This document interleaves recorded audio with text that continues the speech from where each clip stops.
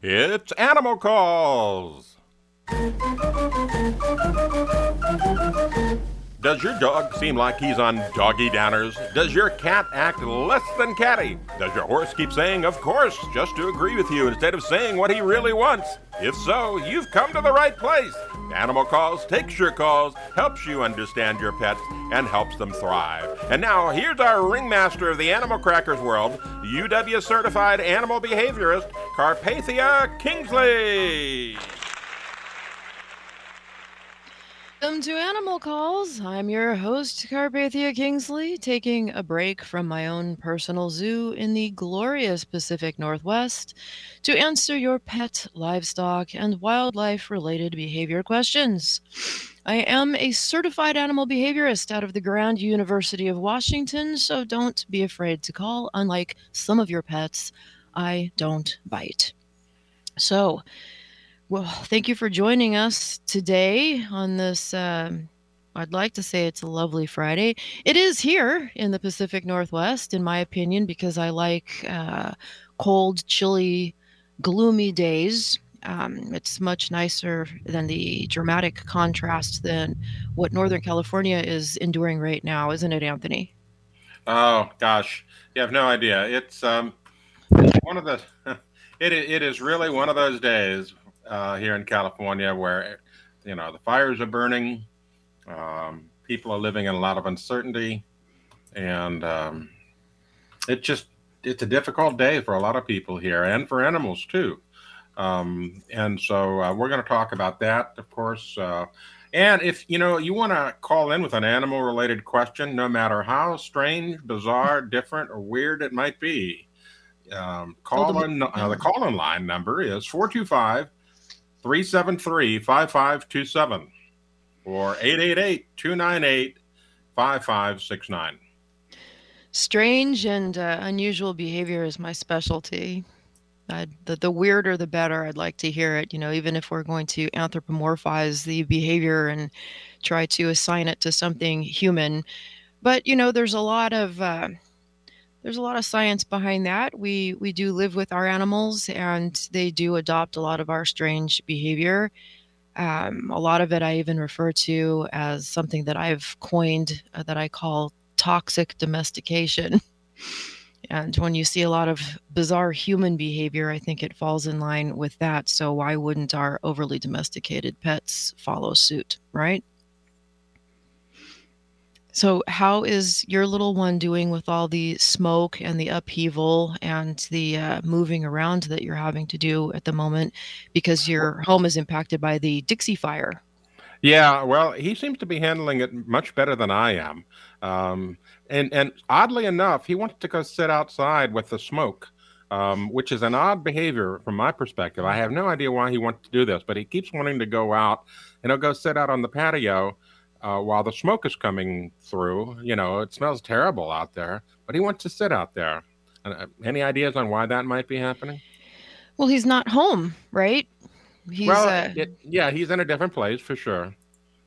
That could be part of it. Again, animals are very scent oriented, particularly dogs. They have a massive olfactory gland, and everything to them it's a world of smell. So he could just be on high alert, wanting to kind of gauge his situation. He's probably smelling that smoke, whether he's indoors or outdoors, overwhelmingly and more so than you're even detecting it. So it probably matters less to him if he's inside or outside. And being outside also could be comforting to him, that he's kind of assessing his situation of where he's at, where he could run, what direction the smoke is coming from. You know, they're wonderful at detecting things like that and having that understanding. They still have those instincts that kick in that make them very aware of their surroundings, and I'm sure thinking ahead about what to do, and as far as making their next move. They're a lot quicker at putting those things together and measuring trajectories than we are. We like to hail ourselves as the most intelligent creature on the planet, but I have my serious doubts in regards to that. I think that we praise ourselves for being able to do the math of how long it takes us to come to a conclusion and all the things that we can do to arrive to that conclusion, whereas you watch a border collie and it's made that decision before you could even blink an eye.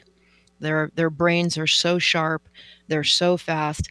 I've seen studies where they were doing mapping with dogs, where you would have a dog sitting in front of a device that is showing two different images, assigning one as a positive and one as a negative, and the border collie would hit what it perceived as the positive, and the machine would distribute a treat. You watch a human being do this and they have a pace that they move at. You'd watch a chimpanzee doing this on the same device, and they would have a bit slower of a pace than a human being, but it's still there. They could speed this up with the border collie to a degree of, say you on one side you see a telephone, an image of, and on the other side you see an image of a banana. And the dog learned that the image of the banana is the negative and the image of the telephone is a positive. So he hits the phone, he gets the treat. Then they mix it up where then the dog knows by default that the banana was the negative, and so it makes immediately understands that the other image is going to then be the positive, and they start running this so fast that you've lost track as a human being. And I'm sorry, but I'm pretty sharp, and I'm going to go ahead and say I was a member of Mensa, even though people really hate hearing me say that. And there's nothing more unattractive that a female can say. Outside of boasting about her IQ. Men and women even really seem to dislike that. But I'll say that for the sake of this, that I was lost. I was lost on this test that they were performing on this border collie, and this border collie was just going 100 miles an hour, and it got to the point where it had 100% accuracy on this test, and I had tears in my eyes watching this and how fast this dog could process. Just absolutely had me teared up to think that a dog could ever end up at an animal shelter, to think that these animals could ever end up being left on the wayside to anything, where their intelligence is so underrated and so misunderstood, that they are light years ahead of us as far as it goes with measuring trajectories and mapping things, is unreal. It's just mind-boggling how fast a dog can do this. Left the monkey in the dust. The chimpanzee had no hope, no way of catching up on this one, and a human being would be left, sitting there with your mouth hanging open. You're lost in the dust. So your little guy is probably assessing his surroundings and his situation. It's probably comforting to him to be sitting outside and not feeling trapped, perhaps. The wildness in him is coming through, of wanting to know what the heck is going on out here, and is there fire? I can smell smoke. Which way can I run? Which way is it clear? There's probably thoughts going through that little guy's head that we can only fathom. So we have some questions. We have some callers. What have we got? Yep, we got an email question that I think it came in via our Facebook page. By the way, we are online at animalcallsradio.com, where you can reach us directly. And anyway, this is Stephanie in Chico, and she's asking a question about crows. And the question is, as I read it, is I find myself driving along a highway 32, and I see these crows over along the side of the road on a regular basis, and they seem to be there almost every time I drive. But I don't see them like in the trees, but they always seem to be like along the side of the road near like turnoffs and so forth, and they congregate there. Why do they do that?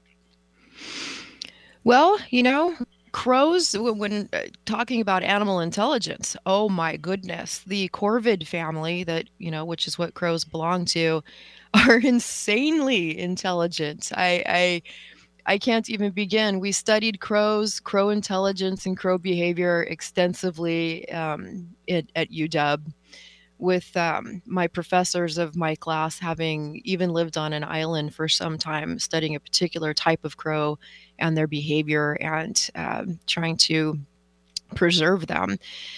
I would say two of the things that you're pointing out with that is is pull outs, turnovers. So there's areas that you're saying that there's a turnout. Okay, let me take a guess at this. Maybe people are throwing food, trash, whatever. Crows will congregate in areas where they know that there's resources, like any bird will do. They know that there's resources there. So you've got a turnout area where people might be tossing out some trash and whatnot, and crows are pretty smart at being able to figure out where to go to find things like that. They also, if they have nests or something in the area, they're going to have a mobbing effect on what's going on. They'll yell and scream and form big groups, which they call a mob, to call out any predators. Predators that depend on having a sneak attack. So, what birds will often do when you hear them screaming is they're calling out the predator for its behavior, and that usually is game off then for the predator. Predators who depend on having to ambush something and have a sneak attack will abort their mission if they're called out. In the same respect, a lot of people who will say things like they were being stalked by a mountain lion, but when they turned and faced off the mountain lion turned around and ran away. And they think that, okay, that was because I stood my ground and I showed up that mountain lion and, I was a badass and whatever you want to call it. In reality, a mountain lion's choice of mechanism to predate and come at you is a sneak attack where they would come up behind their victim and pounce on them and grab the back of the neck, and break the neck. So what you're really doing is you're kind of calling out that predation behavior, and that kind of triggers it to be shut off. So that is a good thing to do. And same with birds. So they yell and scream if they see you around, because that's how they call out a predator that's coming in for an ambush sneak attack. But crows are communal. They mob together in big flocks like that, so none of that is unusual. I would say the reason that they're congregating in one particular place would be because of an abundance of resources, such as food that people might be tossing out along the highway there at the turnout. So, you were talking about them grouping together. Am I correct in saying that when a group of crows is called a clouder of crows? Clouder. I think that's what it's called. It's a murder. A murder of crows. Yes. I'm thinking clouder for some reason. I don't know. Well, that's because you're a murderous clouders. That's what they are. I'm going to venture to guess that wanting to call them a clouder is because you're a meteorologist and you're used to naming clouds things.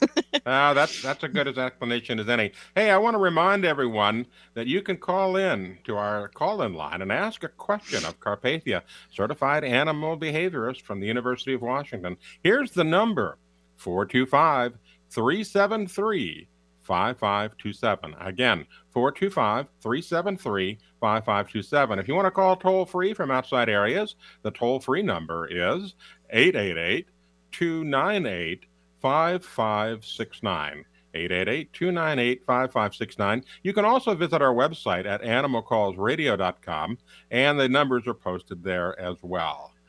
So we have a murder of crows, and what are some other? Let's see. We've got some other different. A gaggle of geese. A gaggle of geese. What are the other some names for different groupings of things? Well, I think a fun one is a pride of lions. Makes sense. Yeah.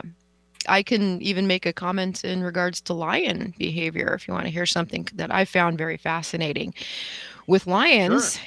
Yeah, that, and again, this is something that's not uncommon with animal behavior, that they want to protect and defend their own DNA. So if you have a pride of lions, and let's say the male lion who is the head honcho of his harem passes away, and you have another lion that will come into play to take over and be the new head honcho of that pride of lions.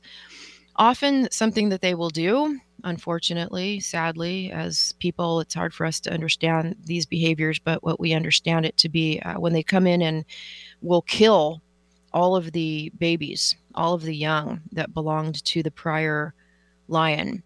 And they it doesn't make sense for them to protect and defend and put in all their time and effort to raise somebody else's DNA.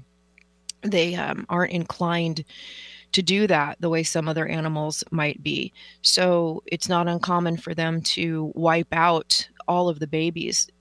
There's been situations, though, and this is very interesting, where they were observing this behavior and saw that the new male didn't do that. And in cases where they were observing this behavior and saw that the new male lion didn't do that, DNA tests proved that he was biologically related to the previous lion. So it still made sense to support this DNA. I find that absolutely fascinating that they can detect that they know this. Is it something they smell? Is it innate understanding? Those are the things that I think are fascinating. And it looks like we have is this a call or a question that's been presented? We've got Lorraine on the line calling from Spokane. Lorraine, you're on with KK. Great. I had a question. I've got a dog that when we go to friends' homes, and at home this is not an issue. He'll go in the backyard, he'll go for walks. But when we go to other people's houses, he will tend to urinate on their outdoor, like, patio furniture, which is not something he does at home, but he'll do that when we go to other people's places. Any ideas? Well, let me ask you a few questions. What kind of a dog? How old is he? And is he altered or not? Not altered, 7-year-old Labrador. Okay. Well, he doesn't exhibit this behavior at home, only at friends' homes. That's what we're saying? Yes. All right. Right back to the behavior of animals kind of scent marking something. I would say that he's establishing a territory. He already has that established at his home. It smells like him and it's his home. So I'd say he's going around and doing some scent marking to establish territory. More common in unaltered males, but then again, neutering them late in the game generally doesn't stop the behavior because it's already a behavior.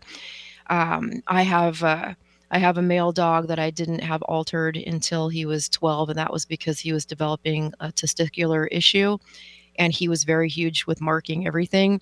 And then I also have a dog who just turned 9 who is unaltered, both because they were show dogs, so we tend to leave them unaltered, otherwise you can't show them. And he's never done that. So I mean, it isn't just because a dog is altered or unaltered that they'll do that. An altered dog can do that, but it is a little bit more common in unaltered dogs.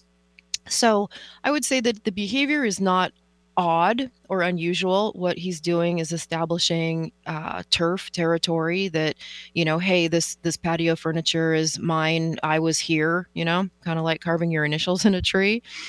If you don't want him to do this, there's training and whatnot that you can get involved in and take the time to do that. If you want a quick fix, I would say pretty much at any pet shop or even at some larger discount stores and whatnot like Walmart, you can buy doggy diapers, and it's a waistband kind of wraparound thing that you can just wrap around his waist when you are going to visit people's homes. And that way, the joke's on him. He's urinating in a diaper, and that way he's unable to leave that scent around your friends' houses, so that, when he comes back, he says, hey, I was here. So that is like one way you can solve the problem. I do like quick fixes, and sometimes management is easy and fast, and he'll get the gist of that rather quickly when he's just soiling diapers. They're not very expensive. I would imagine a Labrador would soil a diaper a lot more than my little 20-pound dog can, but it is one way to curb the behavior, even if it's temporary. And it sounds like your problem is a temporary one anyway. This isn't going on in your home. It's only going on at your friends' houses. So if you want to keep your friends close friends, I would suggest the doggy diaper. Thanks very much. You're totally welcome. Please call back and let us know if that works for you. Will do. Thank you. Anthony, do you want to give the Yeah, call I want numbers out? to remind folks that you can call in and ask any questions about your pets, your livestock, your farm animals, dogs, cats, chickens, goats, whatever. And the call in number is 425 373 5527. 425 373 5527. Or toll free if you're out of the area of Seattle, Washington, 888 298 5569. 888 298 5569. Or visit us on animalcallsradio.com. Animalcallsradio.com. And you can see all the numbers there as well as a link to listening live and watching live as we discuss animal questions and behaviors with KK, who's a certified animal behaviorist from the University of Washington. Back to you. Thank you, Anthony. So, again with the fires, I'm blown away with everything that's going on. Forgive me for asking a million questions. I know that you're more privy to information in regards to it than I am, but am I correct that the fire has reached over 400,000 acres as of today? It has indeed, and it is now the third largest fire in California's history. And of course, lots of people evacuated with animals. I saw people with horse trailers and, the cars loaded up with 3 dogs and cats and everything else on the way out. Yeah, it's just like the campfire, but without the urgency. And that's the good side of it. I mean, people were literally fleeing for their lives with their animals during the campfire in 2018 in Paradise. But in this one, it's been the evacuation status has been much better. They've been ahead of time announcing these things, and so it's a much more relaxed, if you could call an evacuation relaxing, much more relaxed pace of evacuation where people are gathering up their things and their animals and heading out on their own. And so far, a lot of people have been evacuated for over a week now. That's my status. And I'm broadcasting from Chico, where normally I am in Lake Almanor, California. But fortunately, it's avoided the fires. One of the things about this I've noticed also is that it's brought out a lot of animals from the hills and into the areas that they normally wouldn't habitate because they're losing their habitat. There's, you talk 250,000 acres being lost. There's lots of animals within that. And so, bears, mountain lions, deer, everything coming out. And so lots of folks reporting animals that they wouldn't normally see in their backyards and so forth. And I want to remind people, we've got another caller here. Then I want to get back to the fire, but let's go ahead with the caller. Yes, we've got Cheryl from Paradise, California, and she's got an update on her dog. She's called in the last couple of shows. All right, let's hear it. Hi. Yeah, I've called in a couple of times, but I've been working with my little dog, Maddie, and it seems to be really helping, calling her over and getting her calmed down. But one of the things that I've really discovered is that if I turn off my cell phone in the house, she has stopped a lot of barking. So what I'm figuring is that all the little noises, the high-pitched noises on my cell phone are really bothering her ears. And I don't know, maybe other dogs would be doing the same thing, possibly. Absolutely. Especially, I remember Maddie is a Shetland sheepdog, correct? Yes, correct. Yeah. Now, again, those dogs tend to be high reactivity dogs that are on high alert for everything. So little dings and noises and whatnot can drive them absolutely insane. And in the same respect, you can use those as a cue and a training tool and a training device. But absolutely, a herding dog is going to respond to every little sound it hears. That's kind of the nature of the beast. So that's one of those things where I like to use management, and management in that case would be just turning off the sound on the phone. Are you still trying to redirect her attention when something is upsetting her and she starts barking instead of just yelling? And I think you We were were using spraying a her. squirt bottle. Yeah, yeah. We don't want to do that. We That don't do squirt that anymore. bottles and whatnot. Yeah, thank you. Good. That's wonderful. That tends to give the dog more anxiety, more problems with Absolutely. anxiety. And yeah, what you want to do is have the dog trust you and come to you and redirect the dog to do something else instead of standing at the window and barking. And go and look out the window if the dog is barking out a window. Some one thing I want to point out, that some people, I've had people come to me and tell me things like this, that the dog will stand at a window and bark. The dog will, and there's nothing there. It's nighttime, and there's nobody outside, or the dog sits there and barks at the fireplace.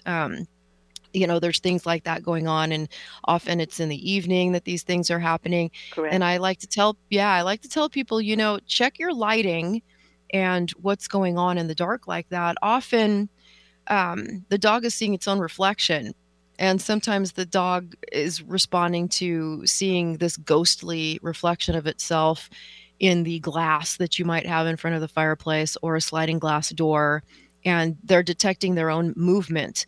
So sometimes just putting something in front of that or closing your curtains is enough to quiet them down and stop that behavior.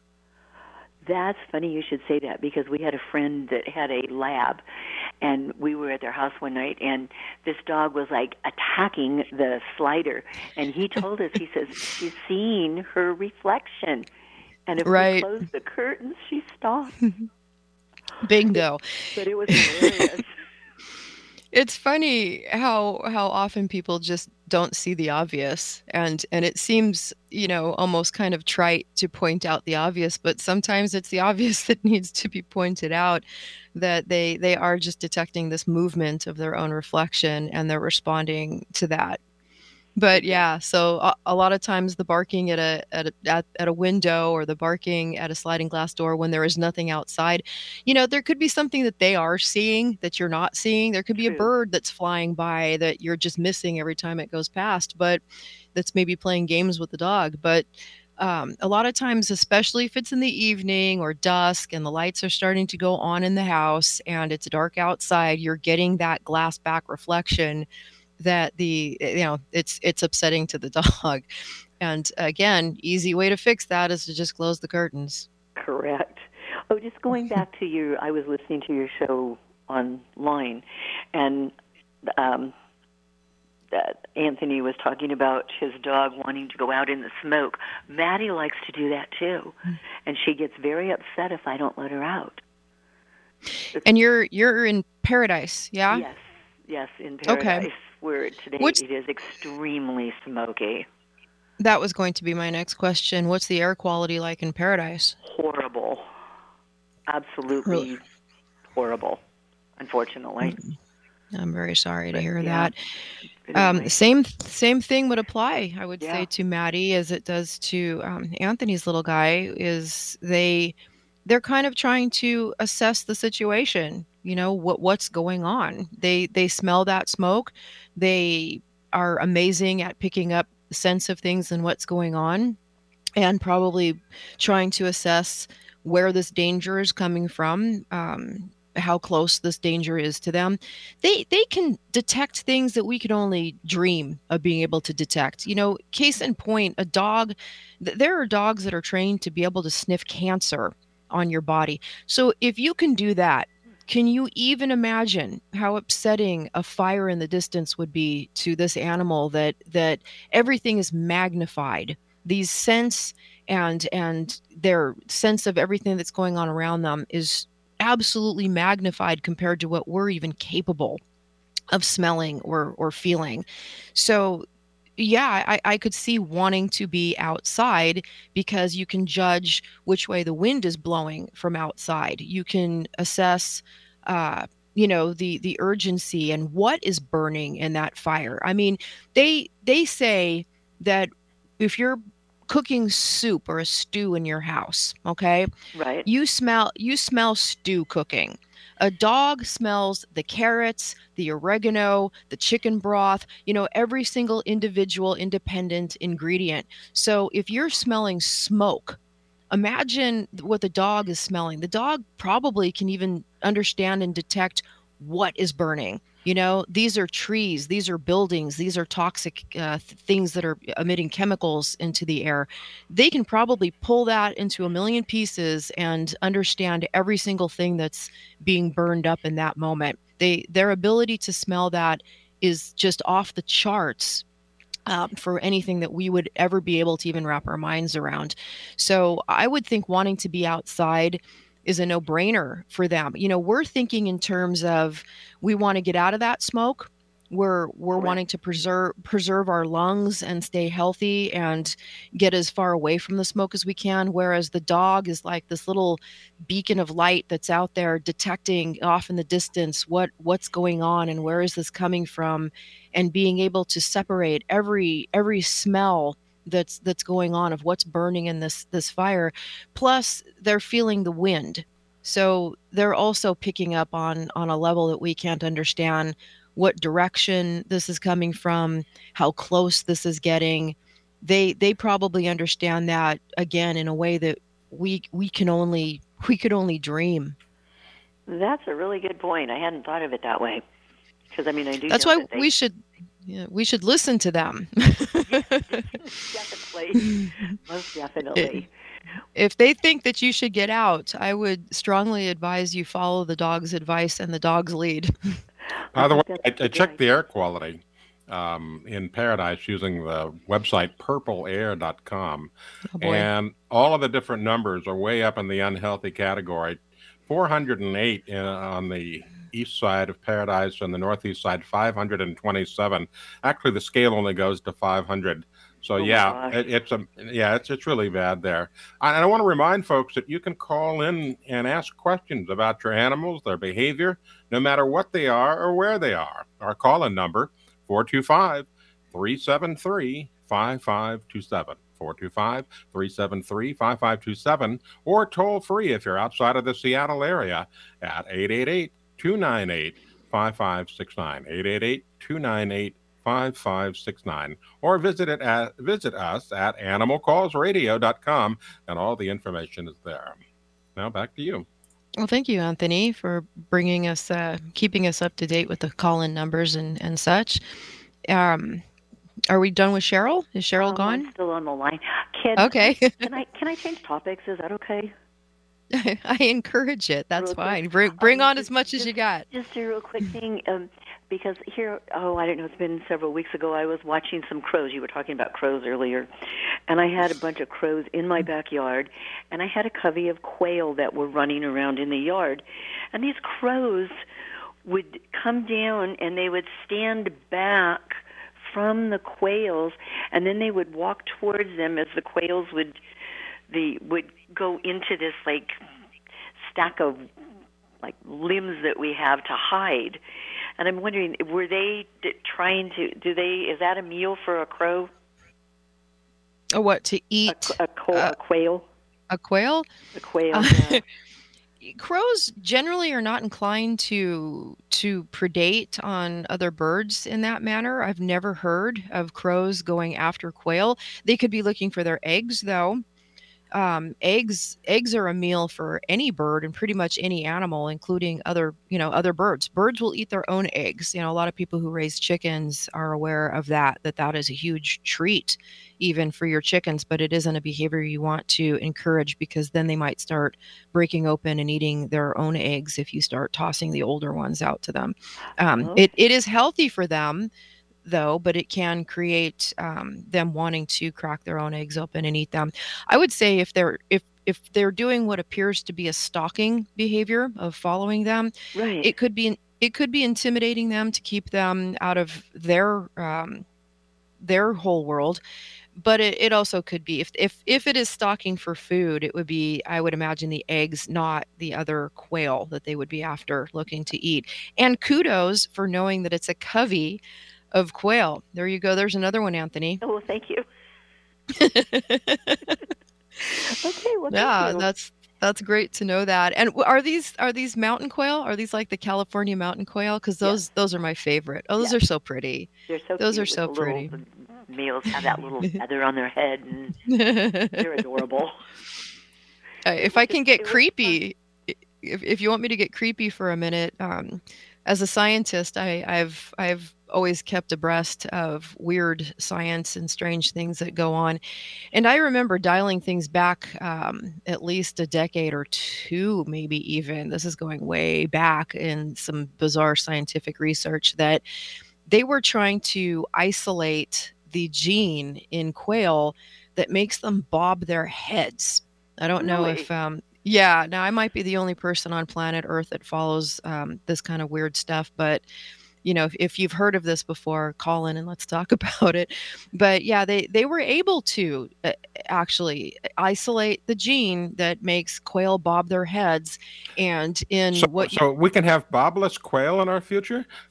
well, actually, no. Well, hey, no. It gets weirder. Well, they went in the opposite direction. They introduced that gene into chickens, and when the little chicks hatched, they were bobbing their heads like a quail. So that was kind of in an era where we were really dialing up the mad science.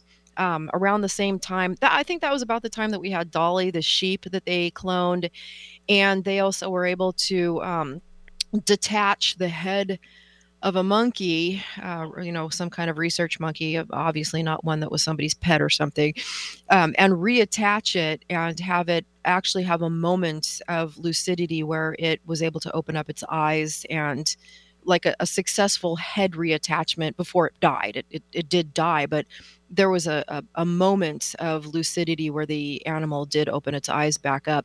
I don't condone things like that. I'm just saying I think it's creepy and strange, but I'm just kind of calling it out like that was fascinating. That we were doing. Feels like Yeah. I've heard of that.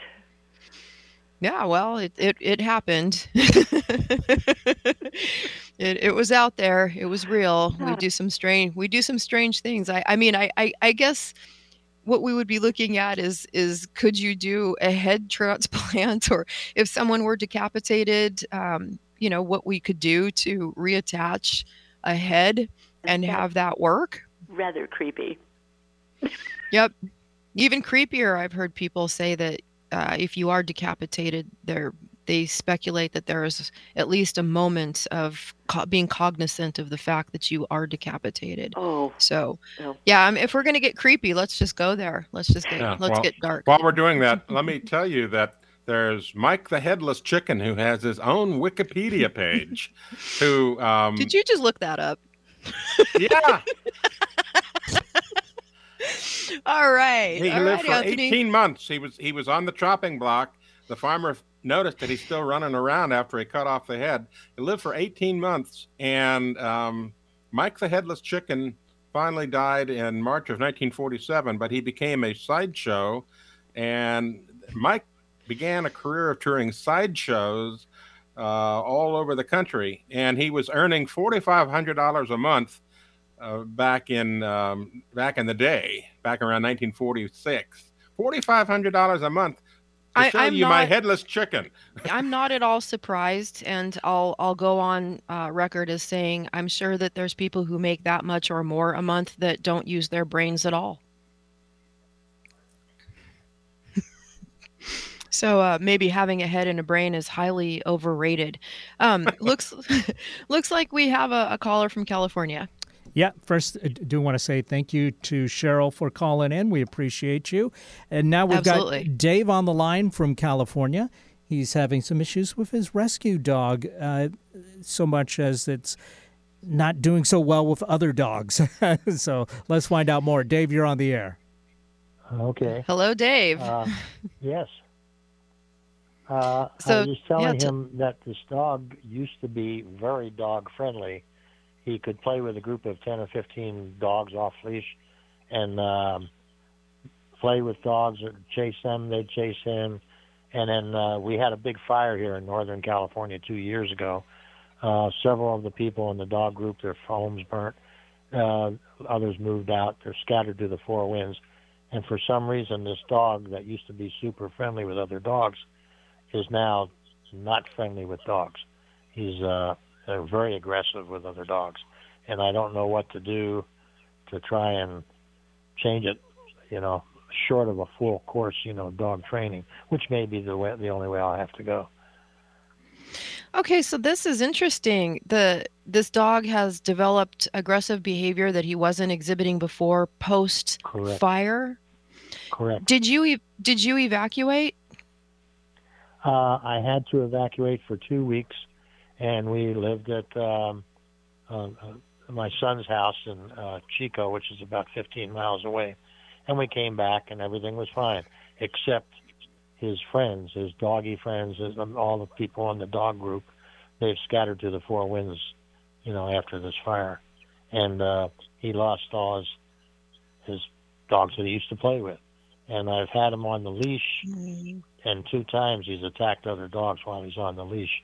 Now I'm apprehensive, and I'm concerned maybe I'm transmitting my apprehension down the leash, uh, and I've considered maybe letting him off leash, but I'm sort of awfully leery about that. If he gets into a fight, how do I get him separated? That is absolutely a double-edged sword with that one. Whereas we Right, feel that we have more control of the dog on leash, you're right that it often can trigger aggressive behavior and predation when you're pulling them back. And right, also, kudos to you for understanding that the owner yourself can transmit your fear and anxiety onto the dog. A yeah, dog is a pack animal, and they tend to feed off of the feelings and emotions of the other animals around them because you yes, might be onto something. If he looks up to you like you're kind of the leader of what's going on, and you feel anxious, then he feels there's reason and cause to also feel anxious because he's reading that off of you and trusting that you know what's best and what's going on around him. So you're saying he for one, just to get this straight, what kind of a dog, what breed, and how old? he's about let's see, 8 years old, and he's half Great Dane, half German Shepherd. Oh my. So this is no joke when he gets angry. Yeah, right. He can pull me around. Yeah. I'm 81. I'm 81 years old now, and I have to Oh, really struggle with him. But the sorry part of it is, I have him on a leash, and like that choice that animals or people have, fight or flight. Well, if he's right. on a leash, he can't take flight. He's tied to Ex- the other dog that's in front of him, and exactly. he can't run away from him. So he takes the fight routine, I guess. I don't know. And like I say, You're maybe my right. apprehension, you know, puts him Well, in that. you're Yeah, you're totally right. You're right in reading all of that. You're totally reading all that correctly. So we're dealing with a big boy who's had his world turned upside down. It Right, sounds like he had his little happy pack that he was playing with, and that's been taken away from him. right. And Big and dogs, everything little is. dogs didn't make any difference. He got along with every one of them. It was really fun to watch him play. But Are you like I are say, you are you back at your home, or did your home burn? no, our home luckily was saved, and we're back in our home. But like I said, every member of that group has, some of them are northeast and mideast, and some are up Oregon and uh, Washington and Idaho and all over the place. And like I said, he doesn't have any of his friends. And the two dogs that I run into with walking him and other people had their dogs on leash. He attacked them immediately. Now, when he would play with the dogs that he used to engage with, where would they play? It was a large field, essentially a football field, but it was sort of a grade school playground. So it was a combination football, baseball, diamond, big open area, and it was fenced. But I used to take him to the gate where open it up, unleash him, and say go play, and he'd go tearing into the group and running through, and a couple would go chasing him, and if they got tired, if the other dog got tired, he would stop. They'd get their breath, and then they'd start that stare down, and whoever flinched first, took off running. That was the one that being chased, you might say. But it was fun So to watch. are you going to the same location and now there's different dogs there? that is the other thing that sort of amazed me. Now, there's still plenty of people with dogs around. I mean, not the whole Paradise was, well, you don't know the area, but the one I closer do. large No, town was. I Oh, I oh, live okay. I lived there. I had to Oh, evacuate. okay. I'm Oh, very okay. Well, familiar. okay. Yeah, well, Paradise was pretty much destroyed, and I'm in Yeah. Upper Magalia, which was untouched. Lower Magalia got some devastation. But Yep. what's really strange, I go walk them at the school, and I have been since the fire, and no one, there's no people playing with their dogs down on the field, no one walking their dogs on the field, and I thought to I always just took it for granted that that group we had was, a normal thing, but here all this time has expired and there's nobody, utilizing that facility for their dogs, and there's no dog groups, and I'm thinking to myself, boy, what we had was pretty special. Didn't realize it at the time. Oh But man. Well, I think a there's lot of nothing there us, now. yeah, came Uh, to, we take things for granted, and we Yeah, think everything's always going to be there, and that's not the case. Well, I mean, this yeah, poor dog has been absolutely traumatized, and the way he might be looking at things, you're reading a lot of this correctly. That his stomping grounds are not where he's playing anymore. The familiar smells are all gone. Again, very few people encounter these kinds of situations, and even as an animal behaviorist, this is my field of expertise, is understanding post catastrophic events like this and how it affects animals. That really is, I would say, more my field of expertise than anyone that's a behaviorist that I know, for having yeah, lived through that myself. That yeah. again, his everything that was normal to him isn't normal to him anymore, and his friends are gone. So all of these animals are new, and he's not used to them yet. He's smelling things that are completely different. To a dog, nothing is the same.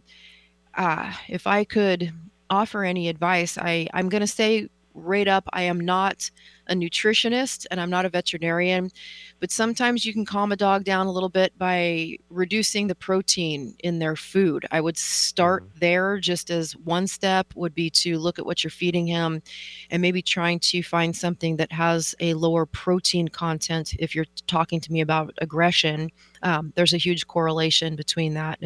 I've seen it be very effective in other dogs to do that, to kind of dial down the protein. Also with him, he's just going to have to learn a whole new world and get used to new dogs. Are there particular dogs that you want him to become accustomed to playing with now, or do you just want him to get back to where he was, of being cool with anybody? I'd like to have him be cool with anybody. I told you that he had two fights, right? And there was the second one. I saw something. I should have been alerted to it, but I didn't think about it until after the fight. After he got into the fight, he was some guy I was met in the park, and he said, "Oh, is it okay your dog come over, or my dog come over and sniff your dog?" And it was an older German Shepherd. And I said, "Well, I don't know. I just had a little problem with him, with this." And I said, "If you want to risk it, go ahead." So he brought the dog over, and I saw it happen, and it didn't register with me. My dog Jonah, and he's tall because of the Great Dane part of his breed, put his head and neck over the back of the neck of the other dog, sort of like a dominance position, dominant. And the other dog, I think, let go a little bit of a growl, not nothing much, but that just set it off. Bam, he was on that dog like, um, and I thought to myself, God, I should have pulled him back the minute he put his uh, head and neck over the Yeah, that's shoulders of that other dog. absolutely a dominance play Yeah, of I what he shouldn't have. did. And that doesn't always have to escalate to aggression, but it can. And I, Yeah, kind of with you on that. If you want to get him back into the groove of being around other dogs and doing so on leash, I know down in Chico there's a PetSmart, and a lot of PetSmarts do have obedience classes, like just kind of dialing it back to basic obedience to get him some exposure to other dogs that are on leash and having to behave himself in an environment like that. That might be a Right. safe, controlled atmosphere to get him back into that and just sign him back up for some basic obedience just for that exposure, because his whole world has been turned upside down. And I would just baby step him through this. Keep yourself calm, like you were saying, because you can transfer things from one end of the leash to the other. And you're right in that. Keep yourself calm. Maybe dial back the protein in his food, Dial and back the maybe get protein him. for me too. I think we all need to calm down, And right now, Yeah, from right. what Anthony just said, there's smoke in the air where you guys are at, and Oh yeah, yeah, it's all horrible. these things, yeah, all of these things are making them just want to take off running. They don't understand why you guys are sitting still on your hands and not getting up and taking off. To them, it's like, hey, Right. we need to get out of here. But his issues with other dogs, I mean, that's so heartbreaking that he Yeah. had, that so much of his disposition has changed.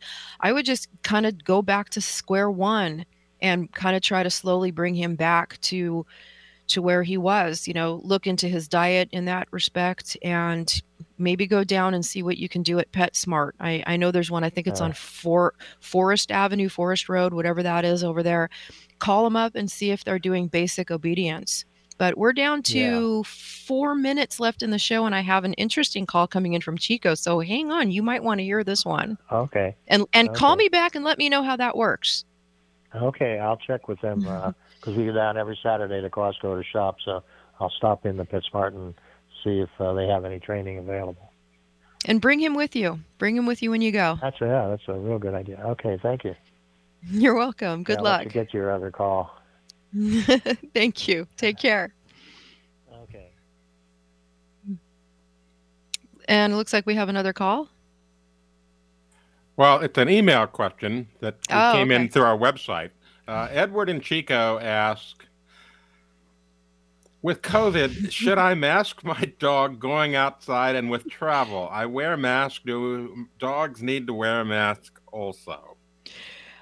Oh, Yeah, that's wow. the Is question. is is this a loaded question? I mean, I'm inclined to say no, absolutely not. I have heard no evidence of transmission of dogs and dogs contracting COVID, to my knowledge. I mean, generally, human to human transmission is one thing, canine to canine or canine to human, unless you have parvo or something going on in the area. And even at that, you don't mask a dog, you just avoid and make sure that your dog has had its parvo shots. Um, so yeah, no, it's not necessary to mask the dog. Honestly, right now I would be more concerned with the bad air quality and the smoke than I would with the dog having to wear a mask going out because of COVID. Dog's going to be fine. Again, I think the bigger concern would be smoke inhalation. So be careful with the smoke inhalation. And although it's nice and cool and breezy and beautiful up here in the Pacific Northwest, our caller is calling in from Chico. So I would like to remind people who are down in areas like that, where I'm sure Anthony would be better at knowing what the temperature is right now there, to not leave your dog in cars. If you are going out and taking your dog with you places, please don't leave your dog inside a parked car with the temperatures rising. It gets much, much hotter inside a car than it does Yeah, outside the car. And I believe in absolutely. California, yeah, I think legally Absolutely. you can actually break the windows You now. can. And That's a law yeah, now. I want to share something with you. I'm going to share my screen here. Um, and I'm going to share this picture. We were talking about dogs and masks, and let's see here if it shares. I guess it's not. Anyway, well, I'll just read it. But believe it or not, there's a website called k9mask.com, oh boy. which is actually selling a mask for dogs, and they're talking about it for wildfire smoke, which, okay, that might make sense. It's not really about COVID. It's about keeping out the particulate smoke particles and so forth at caninemasks.com. So, yeah, I guess there is actually dog masks out there, but not for COVID. I would be concerned utilizing something like that because, dogs are really, really just not really happy about having masks on their faces. It's pretty easy for them to pull something like that off unless you're using like a muzzle to secure it. And again, I'm sorry, that's just not something that I personally That's would what it looks advise. like. It's basically just like a muzzle. It's not like a paper mask. So maybe it works. I don't know. I'd be interested in hearing research in regards to that and what people have to say about it. That I guess would be fascinating. As a scientist, I'm willing to keep my ears and mind open and listen to just about anything, even if it's just funny. And we only have a minute left. Talking about weird and things on your screen. Actually, it's look. time to wrap. Okay, did you see this? My chandelier just spontaneously broke and sounded like shattering glass in like the middle of the night. I think I have ghosts. But yeah, so anyway, as we sign out for the day, remember, these are my monkeys. This is my circus. I'm the ringmaster, and you can enjoy our show every Friday at the noon hour here at KKNW 1150 AM radio. If you have questions or show ideas, you can visit us at animalcallsradio.com and drop us a note. And you know what? For all of our Russian listeners out there, I just want to say, do svidaniya, darlings. And keep tuning in and keep us going. We love you guys. Everybody out there, take care and give your animals a big hug and a kiss, unless they're a snake or a rat. Well, no, rats are good, unless they bite. How about that? Goodbye, everybody.